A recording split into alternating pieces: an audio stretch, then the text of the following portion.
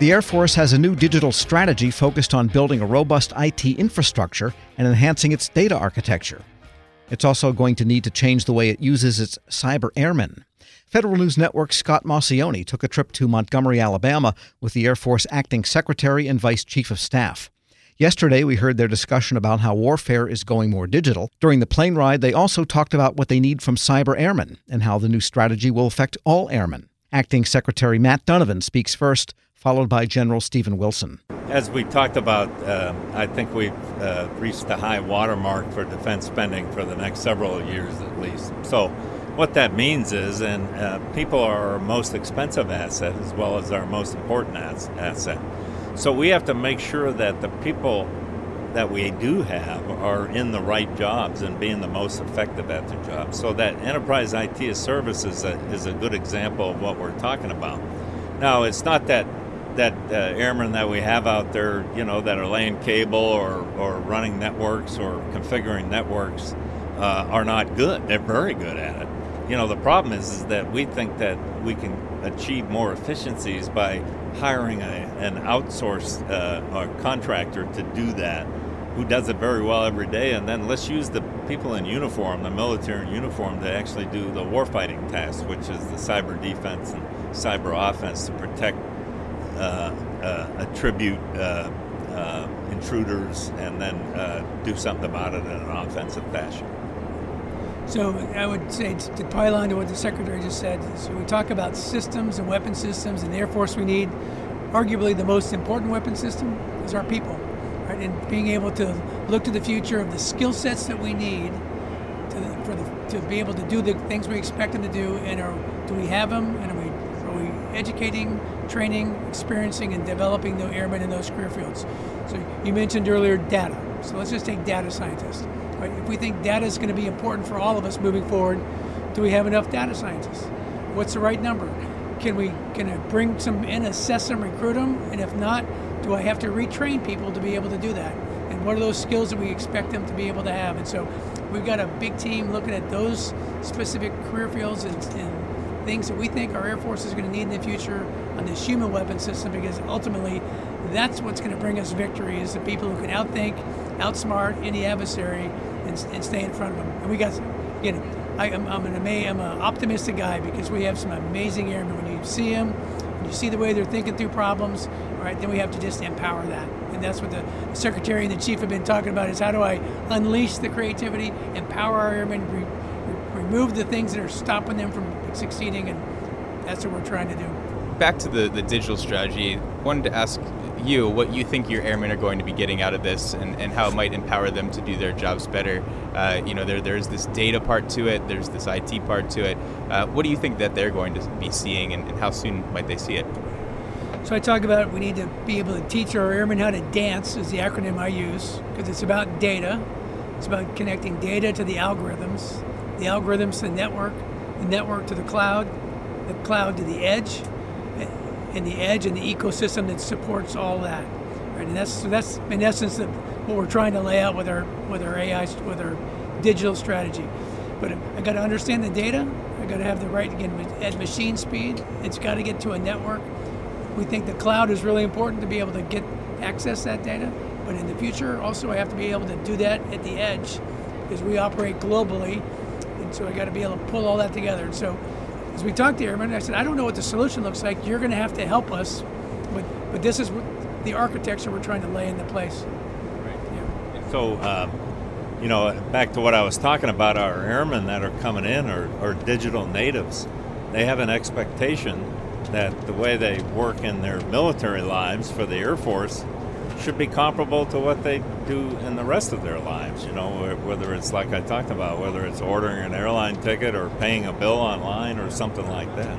And we owe it to them so that we can optimize their time at work so that they can do the really hard work of defending the nation and putting all their energy into that without fighting with IT or any other kind of shortfall like that with equipment. One of the things that you mentioned in your speech is that after the next 2 years, the military budget is likely to kind of go a little more stagnant.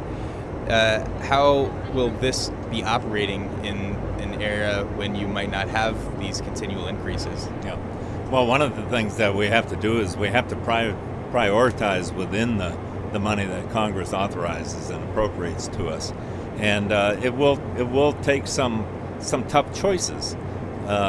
One of the things about a strategy is not so much what you're going to do, it's what you're no longer going to do, and especially in a declining budget environment. And you'll see that the Air Force is working very hard on that to align with national defense strategy imperatives. And, we can't afford business as usual anymore. So it's a really important thing. The other part of that is we really need Congress to authorize and appropriate our defense dollars on time, or as quickly on time as possible. There's been a lot of talk lately about another continuing resolution. And although, a short-term continuing resolution so they can work out the fine details is probably okay. But in my experience, one continuing resolution leads to another one, and then you get up to Christmas time, and then they say, well, we'll come back on January 15th. And when that happens, that ends up squeezing all that money when they finally do appropriate to us to more of the middle of the year. And then we have trouble executing it in the time remaining in the fiscal year. And then folks will say, well, you didn't execute the money right, and it becomes this sort of death spiral, chasing our tails with it. So last year, as you know, was the first time in a really long time we had appropriations on time by the 1st of October for the fiscal year. And we really like that because that gives us the most efficient way of spending the hard-earned taxpayer dollars. Kind of come to the Secretary's been pushing us to think through the problem in this way. Start with the threat, to the strategy, and we have the strategy, and we've got everybody aligned between the national security strategy and the national defense strategy. From that, we develop concept of operations and how we're going to fight. From that, we develop a force design, in our case, an Air Force design, and then we set the requirements and acquire the things we need to do, and that requires a stable budget to be able to do that. But as we look at the Air Force we need, we're also, as the Secretary just mentioned, thinking hard about the Air Force we don't need. Right? And so we're asking things like, if it doesn't make us faster or more lethal, and we're not going to use it in a peer fight in 2030, then do we free up those resources now to build the Air Force that we do need, right? And as we prioritize that, and so that's what we're talking a lot about, and how do we get that right, and so it's important we do all those things, define the threat, the strategy, the CONOPS, the force design, the requirements to what we acquire in the future. Where does most of the investment for this digital Air Force strategy come in? We talked a little bit about the IT and sort of wrapping that whole security around it, but does this take a lot of investment, or is this something that is just a change in culture? It's going to take some investment to make the initial change. And one of the challenges that we've had is because IT and IT requirements are in almost every program and every budget line that we have. And so it's been a little bit of a challenge to disaggregate that, to parse that all out and figure out where are we actually spending money on it. Each individual acquisition program has a line for IT. And, each major command that we have has lines for IT. So what we're trying to do is centralize this, capture everything that we need. But we do understand that it's going to take some upfront investment, but we're going to achieve some savings later. And that's been sort of one of the problems we always have is do you invest the money up front and then immediately take the savings without it proving out? And we've found in the past that doesn't work too well, because sometimes things just don't materialize like the way you when you do it in that way, which means you end up letting your IT infrastructure get behind, and it hasn't been refreshed and replaced as necessarily as it needs to have. That was Acting Air Force Secretary Matt Donovan and the Vice Chief of Staff General Stephen Wilson talking with Federal News Network's Scott Maucione. There's much more to the interview. Hear it in its entirety at federalnewsnetwork.com. This episode is brought to you by Zelle. Whenever you're sending money through an app or online, it's important to do it safely. Here are a few helpful tips. First, always make sure you know and trust the person you are sending money to. Second, confirm you have entered their contact details correctly. And finally, if you don't trust the person or your recipient is rushing you to send money right away, think twice before sending money through an app or online.